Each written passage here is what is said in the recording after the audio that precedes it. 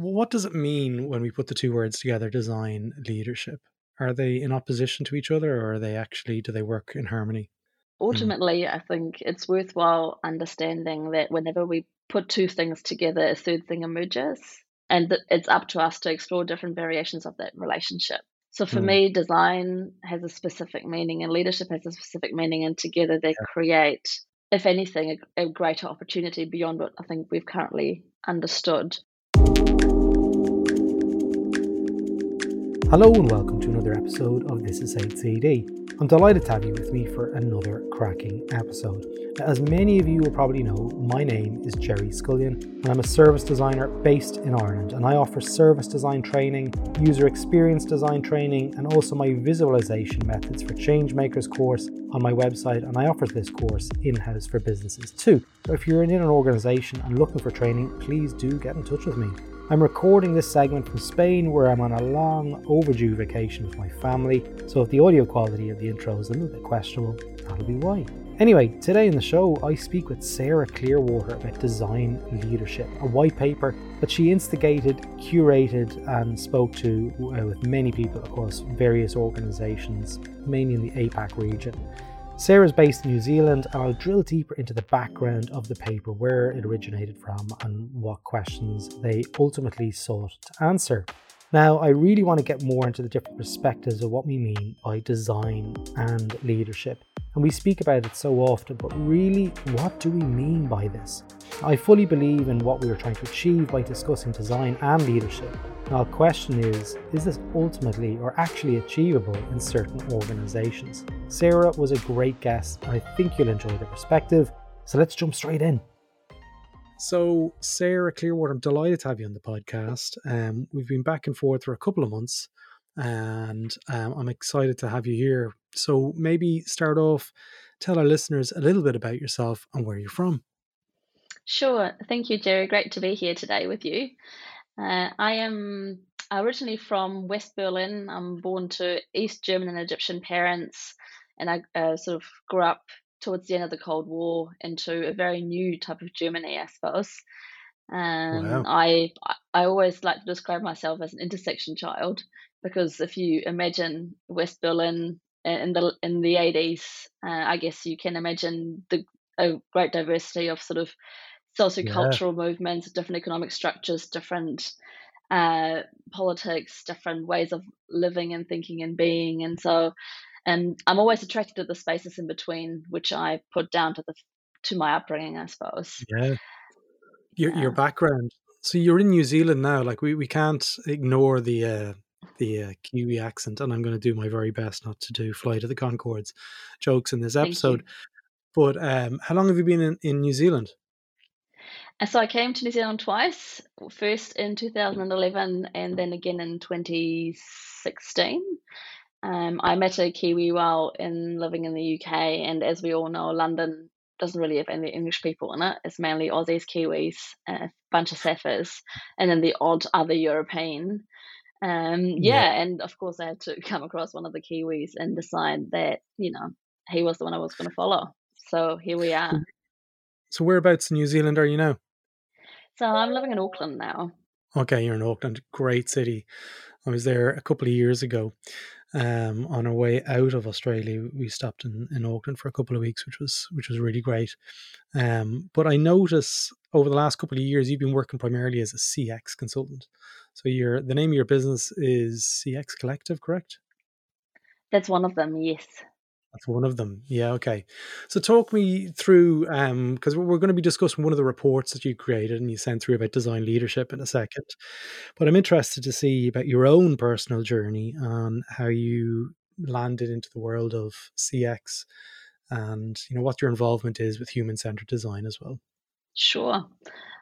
I would say that, like I think many of my peers or people who call themselves designers today, most of us have actually arrived here by chance rather than Yeah, by design, yeah, ironically. And so I first, yeah, right. I first trained as a policy analyst, as a human systems analyst, effectively. I studied in the Netherlands, got a humanities degree, partly to explain. to myself, I think how a world this diverse could possibly coexist. I had this notion that if we can figure out how we can create sort of or co-create policy for 28 different countries with multiple Mm. different languages and social systems and traditions and views of the world, that anything is possible. So I went into this really full of curiosity and full of sort of hunger to better understand how we can create unity out of diversity, how we can live next to each other but still be who we are. And I guess through that, I then moved to the UK, started working for the local government association there, and got Mm. really stuck into policy as a change mechanism, if you will. Okay. And it's probably there that for the first time I really came across what we would now start to identify as co-design, sort of engaging with citizens, like having conversations with them, co-designing with other stakeholders across the policy spectrum, across Mm. different local government agencies, and then moving to New Zealand.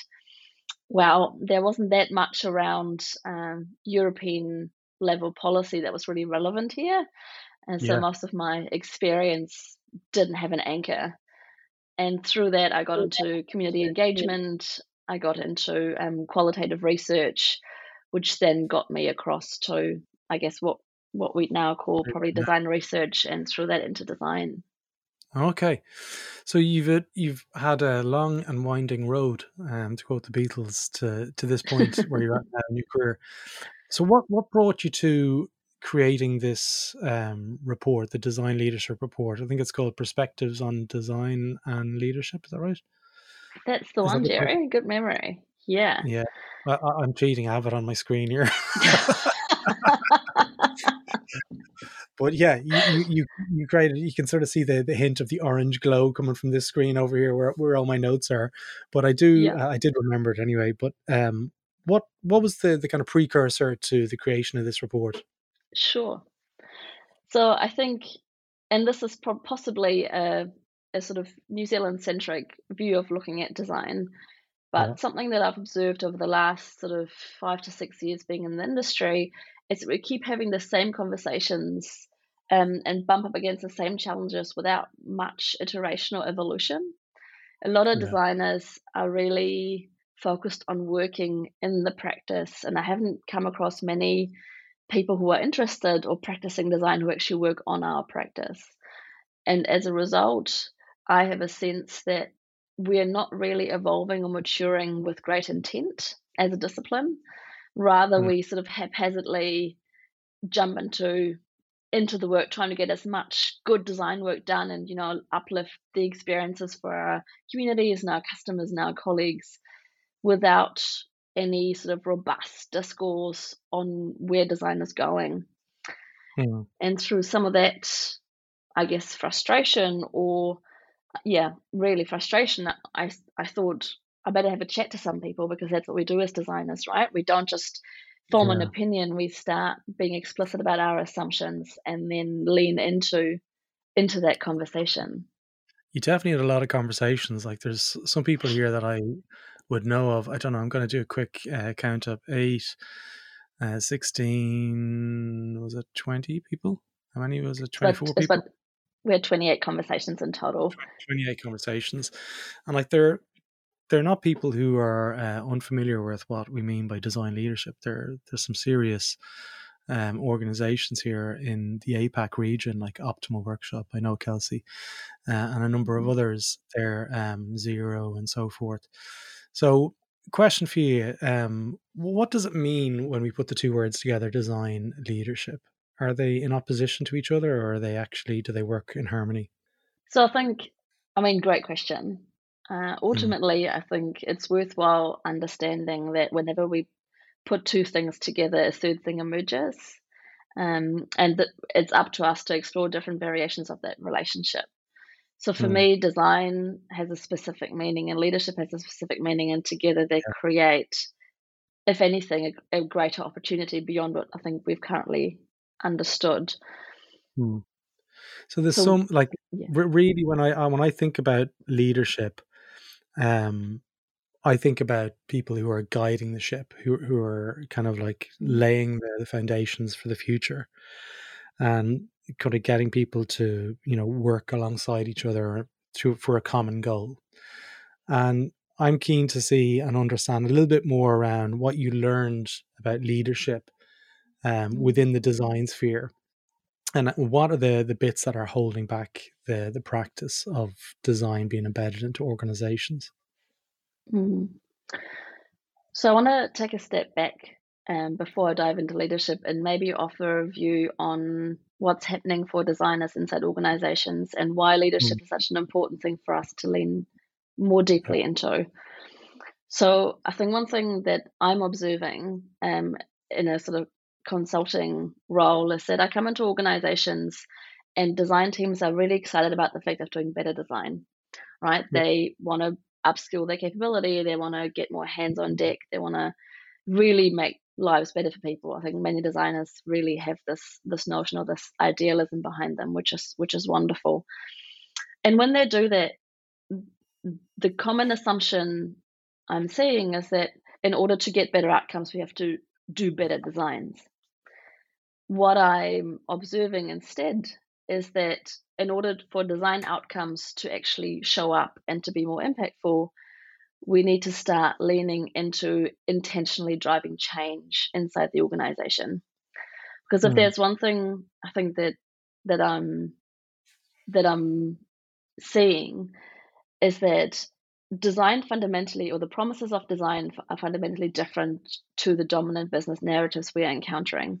And so, if mm, we're designing in a commercial context, we're coming with all these beliefs around lived experience, human centered ways of making decisions, of showing up, of seeing the world, and we bump up against the commercial realities of many of those organizations. mm, So, and then talking to leaders as part of this report, what I'm hearing is that leadership is independent of design, right? yeah. Leadership is its own practice. Leadership ultimately is about creating the conditions for, in our case, the design team to thrive. But I've talked to leaders who aren't designers and who are still very, very good at that. So when we think about traditional trajectory of a designer moving from junior to intermediate to senior to leader, we assume that that is someone with subject matter expertise who is maturing in their practice, when in Mm. actual fact, the person sitting in the leadership position or the functional leadership role within an organization doesn't have to be a designer because the job is fundamentally different. Yeah. So is like you mentioned there about designers wanting to do better work. Okay.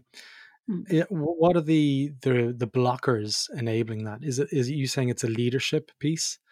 Are you saying that leadership needs to become more aware of their impact on the designers? I'm saying that designers need to figure out what their innate leadership capacity is, depending on where they are. Designers. Designers, right? So So, walk me through that. So what does that look like from yeah, the perspective of leaders who are already in place, and then you've got a swarm of designers who are figuring out that they potentially have leadership. How does this work? yeah. So I would agree with you that someone who sits in the functional leadership role is ultimately Yeah. there to create the conditions, the structures, right, to Hmm. provide a level of guidance and direction. But so far, we are we've assumed that is that person who is leading in every aspect of the word. They're not just leading the function; they're leading the conversations, they're leading the meetings, they're leading the practice. They're leading our career development. They're responsible for all of that. But they're also And leading they're also leading sales and marketing and operations, and it's the whole design centric versus impact centric approach to kind of where design sits within the organization. The complexity, and I mean the proper term of complexity as of leadership, is it's really difficult. The problems are really difficult. They're all interconnected, but um, is the problem designers not becoming leaders? Is that the problem? I'm keen to mm, understand yeah. what that might look like from a leadership perspective Yeah. if you had that group of designers all kind of, what are they striving for? Are they striving to become business leaders, like leaders of the business, like CEOs or COOs? Or are they just, are we talking about design leadership? I think when we talk about design leadership in the context of design practice, we're talking about our ability to connect our craft with our context. We're talking about our ability to connect our work with the impact it's trying to create. And we're talking about intentionally and actively stepping into spaces of discomfort that ask of us to hold two truths. One, Okay. right, that we are designing for people that is, that lived experience um and sort of people's feelings and their needs have a role to Mm, play or should play a role in our decision making within an organization, as well as working for an organization that has commercial aspirations and that will, when it comes down to it, will make a decision based on bottom line and profitability and efficiency and productivity. There are two competing worldviews that are true at every moment in time. mm, And if we want to achieve impact with our practice, the leadership ask, no matter of our role within the system, within the organization, is to straddle and navigate that tension. yeah. What someone in a functional leadership role does is doing that at a much more senior level and therefore at a greater level of complexity and a greater Mm, level of risk, right? yeah. And at a greater level of exposure. Yeah. And and yeah, if I can just add an example to that, when we are leading at a functional level, we are leading into the executive, we're leading into our peers of other managers and sort of heads off. Yeah. When we're leading at a practice level as a practicing designer, we're leading into other teams, other silos, we're leading into conversations, Mm. into stories, into meetings, always straddling that tension. And we're shying away from that, I think. Those tensions, I want to understand a little bit more. They tend to be, in my experience, and tell me you've got more sort of clarity on this, is the kind of the incessant need for growth and economic success. Okay. And what tends to be a blocker from a design perspective is they want to add value to the customers or the person who's using the service, their lives, and sometimes that's unquantifiable from a business perspective in terms of like, what is the ROI in this? Why are we doing this? So it's, that's one of the key tensions between the the typical, as we, I'm doing air quotes here, folks, Mhm. leadership versus design leadership, and it's balancing those. It's kind of like, okay, you win this one, but I'll come for you again in another few weeks with another one. You pick your battles. You Um, have to. Yeah. yeah, absolutely, absolutely, because it is a relationship at the end of the day. So, what are the other tensions that you were seeing other than the commercial aspects? Mhm. Well, I think a really massive challenge is how do you participate, partake, and add value to a system that at the same time you're trying to change, right? Mm, So, and that is related to the previous tension, but a separate activity. How do yeah. I, Oh, is, yeah, 100%. And it's slightly schizophrenic, right? Like, yeah. how do I demonstrate value, as you said, in Mm, my role and my capacity as a designer when I know that my allegiances are divided and that my mm, mandate is to remind the business that they have appointed me because they wanted me to have multiple allegiances. yeah. Yeah, when you're, when we're talking about this stuff, and when I read the report, I remember the pieces where I was reflecting on. I was like, well, there's two kind of operational pieces within the design pieces. The craft piece, as in like you've got the conditions to create, you know, the best possible outcomes when we're designing. And if you liken, or if this is akin to a chef in a kitchen, the chef is producing, you know, beautiful meals, they're being satisfied and stuff, but at the same time the knives and the plates and the crockery and everything that's used to cook the food is not fit for purpose. that's a separate job. You would almost look at the manager to work co-creatively with the chef to create a better outcome.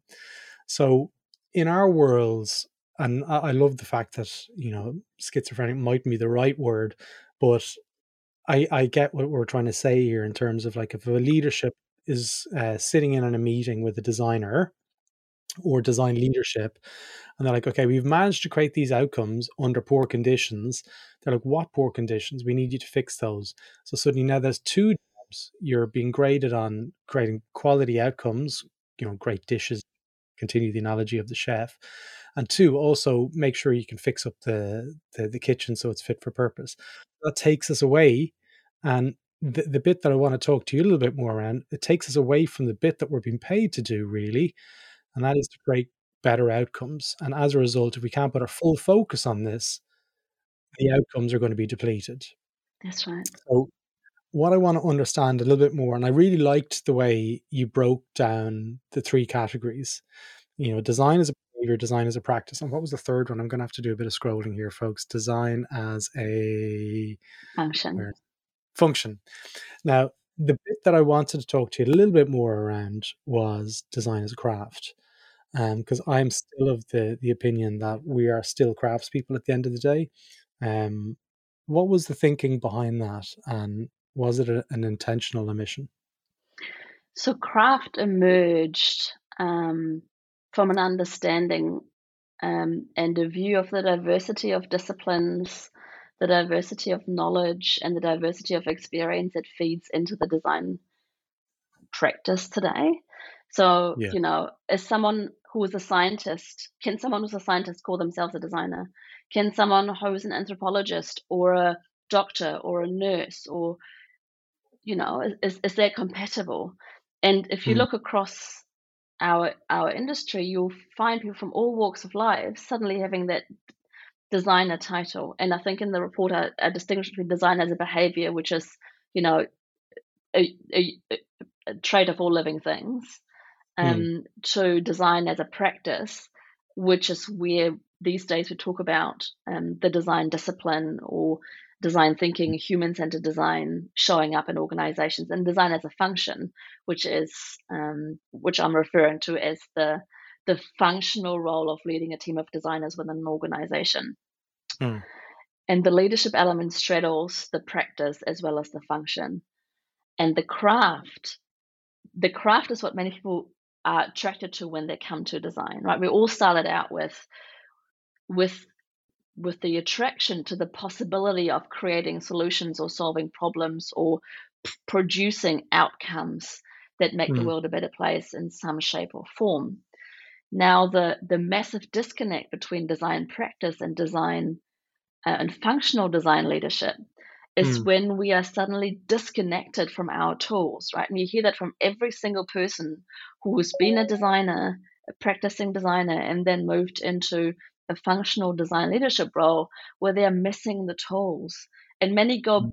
go back because they can't, Yeah. their identity is tied to practicing it, right? Yeah. And so that's one thing, is recognizing that design leadership in the functional sense has got very little to do with doing design and very much to do with creating the conditions for design to thrive. And a Yeah. lot of that is difficult, is political, is banging your head against the door and waiting for it to open and still keeping going, building Yeah. resilience, creating momentum in that team, and holding space for that team to sometimes grieve that straddle that we Well, talked about, that tension, right? yeah. And sometimes to harness the energy that comes from friction to propel the team forward, which is a So, very different job. Yeah. yeah, and one of the problems within design, I feel, is the label of design, because lots of people have multiple meanings for what we mean by design. I still get asked, do I design Aran sweaters? And I'm like, it's a type of jumper in Ireland. And I'm like, no, I'm not that kind of designer. Oh, do you do interiors? No, I don't. What do you do? Services. What's a service? Okay, well, let's get the whiteboard out. And I'm like, kids, go get the whiteboard. Daddy's going to talk about what he does for a living. Anyway, one of the pieces I want to talk to you a little bit more around is design operations. Okay, design operations and design leadership. The phrase design operations I love. I absolutely like it's got a deep kind of satisfaction for me because it's moving laterally away from the design definition, and it's very descriptive of what it is we need to do. Operations, the operational parts of design, creating those conditions. Design leadership. How what I want to understand is how do these conflict, or do they mean the same thing in your eyes? Because when you talk Mm. about design functional, and you talk about I'm trying to remember here the three. Give me a second, don't jump in. It's design behavior and design practice. So when you think about those three things, a lot of those encompasses design operations. So they're considering those aspects. Do we still need design leadership if we've got design operations? That's a good question. I would say that design leadership still provides the umbrella under which all of Yeah. this comes together, right? Still provides Mm. the direction and most importantly the anchor. Leadership is outward looking, I think, and design operations it's inward looking. And Yeah, so the two are absolutely. almost the two parts, of the same chain link type thing. And Yeah, I would say that a good design operations lead will be one of the biggest assets to any design leader out there today. yeah. They work in harmony, I guess. One is inward, Ideally, one is yeah. outward. Yeah.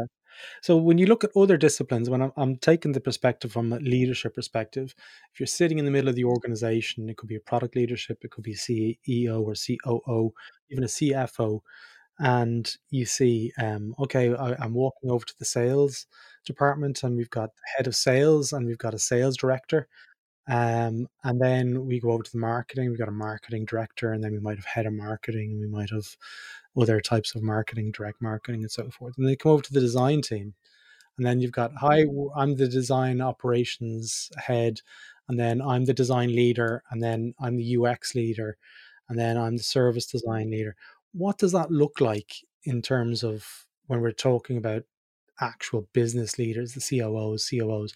Are we being overcomplicated about these things, the nuances around what we do, or can organizations get by? Like, what do you say to those people who are like, okay, the designers are just kind of going around in circles here. They're not really solving business problems.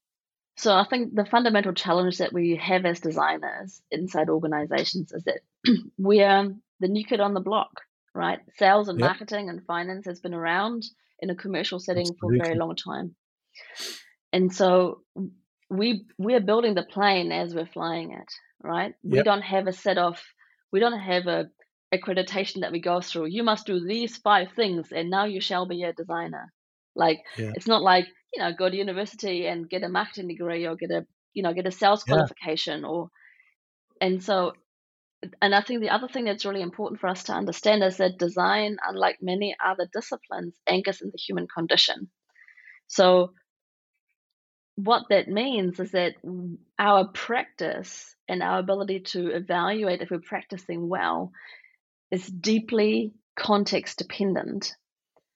mm, If one set of design practices and principles will not be fit for purpose in a different context, like, and I mean, one of the, I guess, most evident differences we have been observing in the last few years is sort of the separation of human-centered design and co-design or participatory practices, right? yeah, They've gone different ways, although we share a root, I guess, belief system. Because of the context within which we're practicing is asked much different things of our practices, mm, right? And so when you say we've got all these different people, do we even solve business problems? Like for me, there are two different questions, right? We internally within our team, we need a level of complexity because we're not just flying the plane, we're also building it, we're also figuring out yeah, where we're going. And that we may need that to build a robust practice, yeah, right? If we're solving business problems, is then evidenced by our ability to link our craft with our context and tell the right stories and build the right relationships. And I think that, to your first question, really is where leadership shows up. And so yeah, I think the key things that this report has uncovered, which I found really insightful, is that when you look at leadership through a lens not of function but of practice or behavior, what shows up as leadership as a moment in time that is observable by others that any of us can step into. Hmm. And when we think about leadership not as an omnipresent status, as a decision we make based on our unique abilities and preferences and skills to step into particular situations and lead there, right? And when I say lead there, what I mean by leadership in that context is the ability to see a different future, a future that is different from today, and then take steps towards that. Any of us has the ability to look what's in front of us and say something else could be better, and we can then take steps into that direction. And when we talk about a team leading collectively, the challenge of the quote unquote functional design leader becomes to create a level of consistency and coherence Mm. across the leadership activity within the team. But a Mm. leader alone can't move across a 2, 3, 4, 5,000 people organization and expect an emergent practice to just show up and deliver value. Yeah. Like, that is unbelievably exhausting and frankly inadequate to ask of a single person.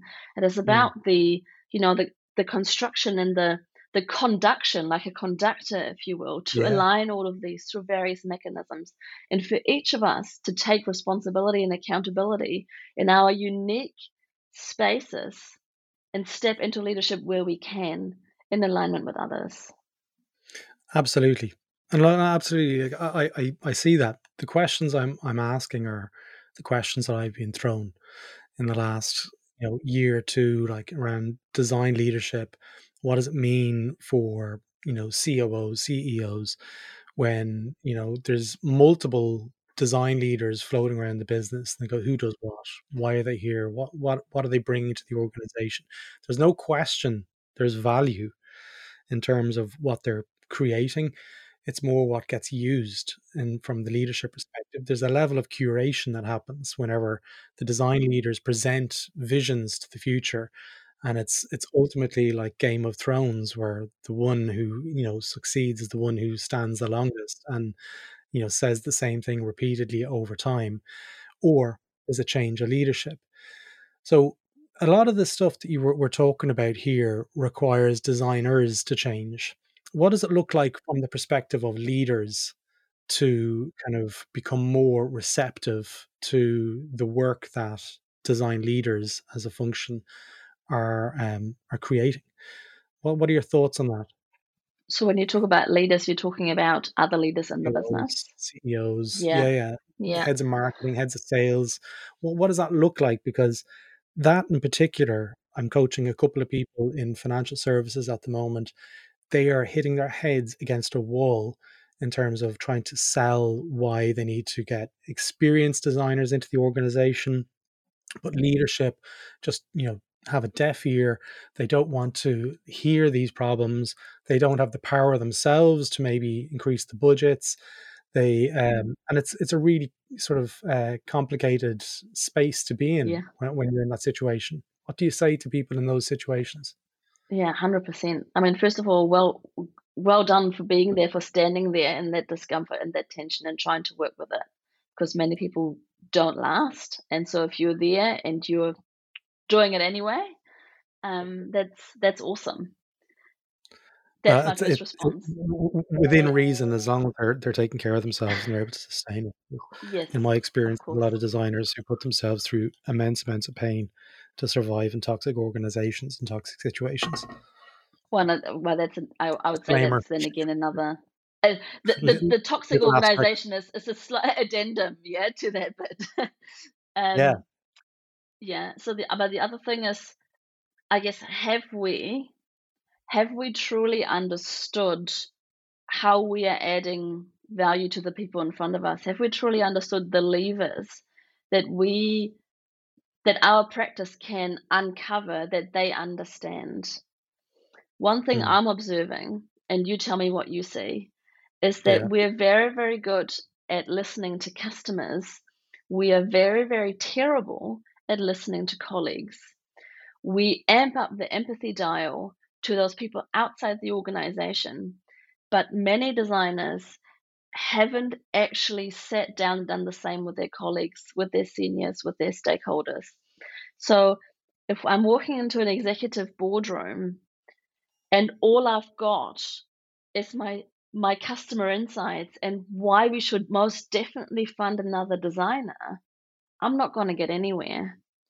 I need to walk in there equipped with a really deep understanding of what the other people in the executive or the people I'm trying to influence actually want out of this conversation, what they are thinking about, what they want for their teams. How can I, as a designer, enable the outcomes that they are seeking?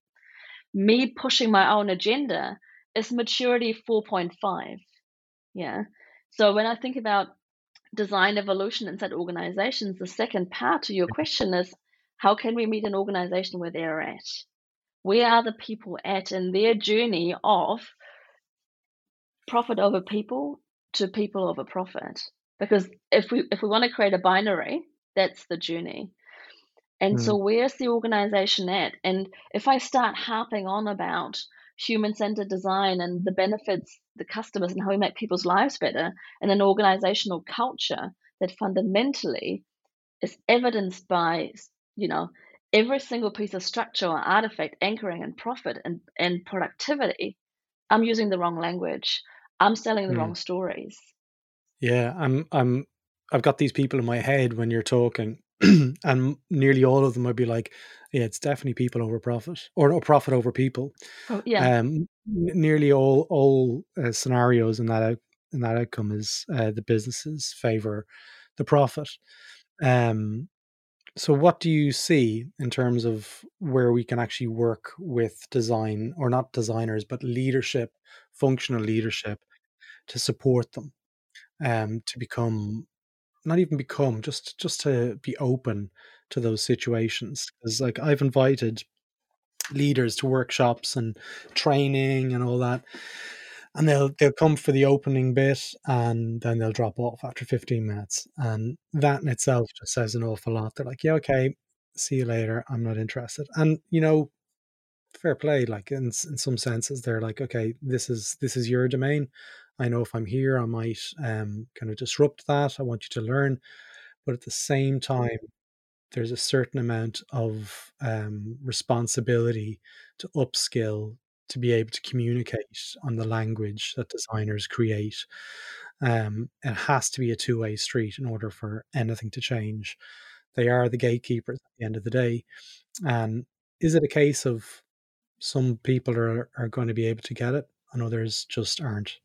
I mean, to your earlier point, Yeah. if you're in a toxic organization, no Get out. amount of goodwill and effort is, some environments cannot be changed, and it's not worth, Absolutely. Yeah, your sanity to do that.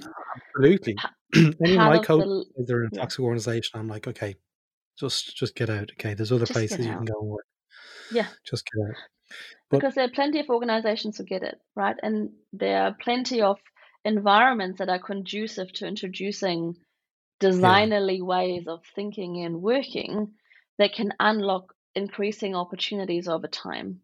yeah, with leadership as a particular function, and you've got design leadership. I'm always kind of interested to hear what people have to say around what we can be doing better, what we can be doing more of, to really help crystallize not even the value of design, but just be aware of the conditions that need to That's occur. right. Because too often it's just seen as human resources, and like, okay, we just need to get another designer in and throw a design at the problem.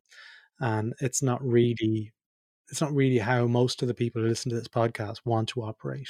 And it tends to be the blockers, the main blockers. If we're using that analogy of the chef again, a lot of the kitchens aren't fit for purpose. So what were the main pieces that you saw in the report and in the research? Because you had like bloody loads of conversations. It must have taken you, it's taken you months. Like I can't have more than 2 conversations a week without feeling dizzy on this podcast. You 28 of them. And what were the kind of enlightening pieces? What were the enlightening conversations that you walked away from? And you went, wow, okay, that was eye opening. Mm. I mean, yeah, whole conversations. That's a pretty big reflection mode. I would say some of the pieces that really stood out were, and that is a massive part of my learning journey, I guess, is Indigenous perspectives on design and leadership. Yeah. And much of the evolved leadership understanding I hold as a result of this report has come from Indigenous practitioners or those who are very literate in the Indigenous space. Yeah.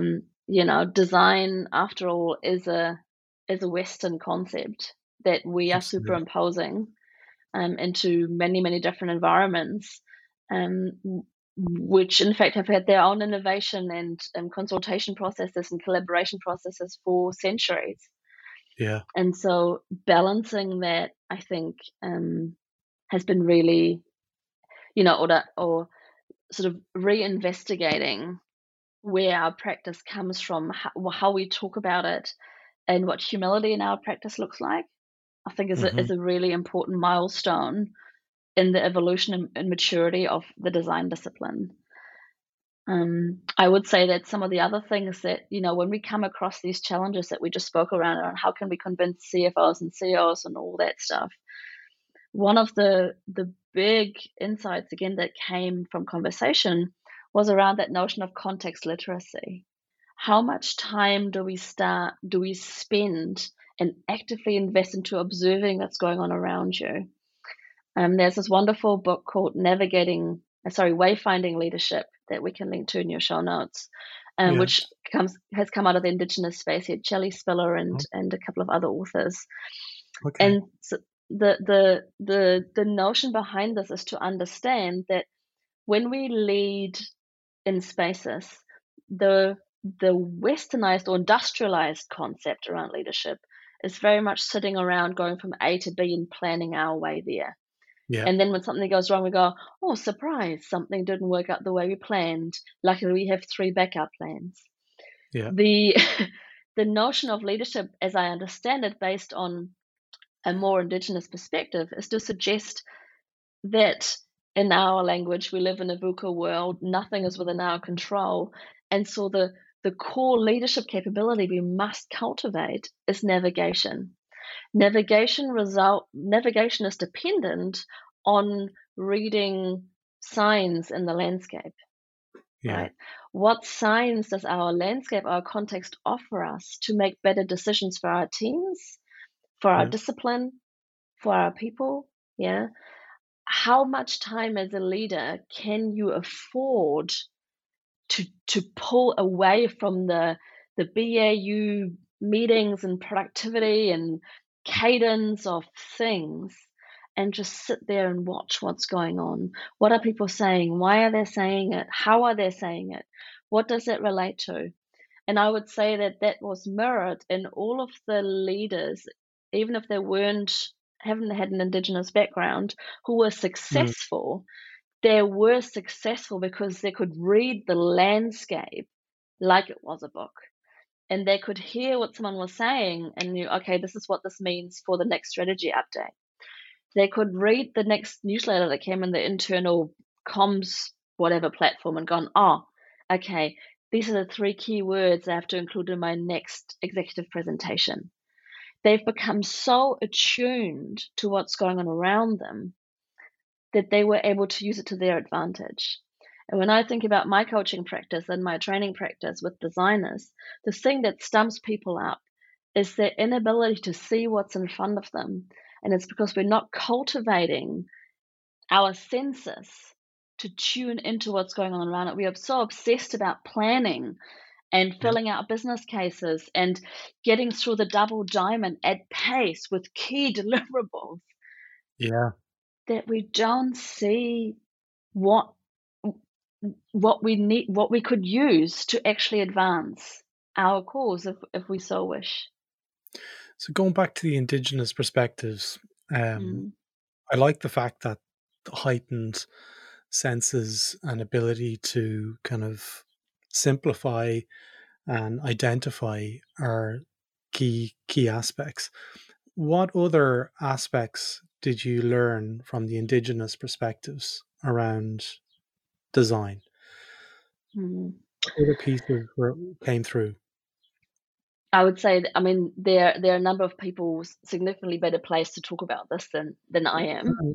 Yeah, but Um, it's your report. yeah.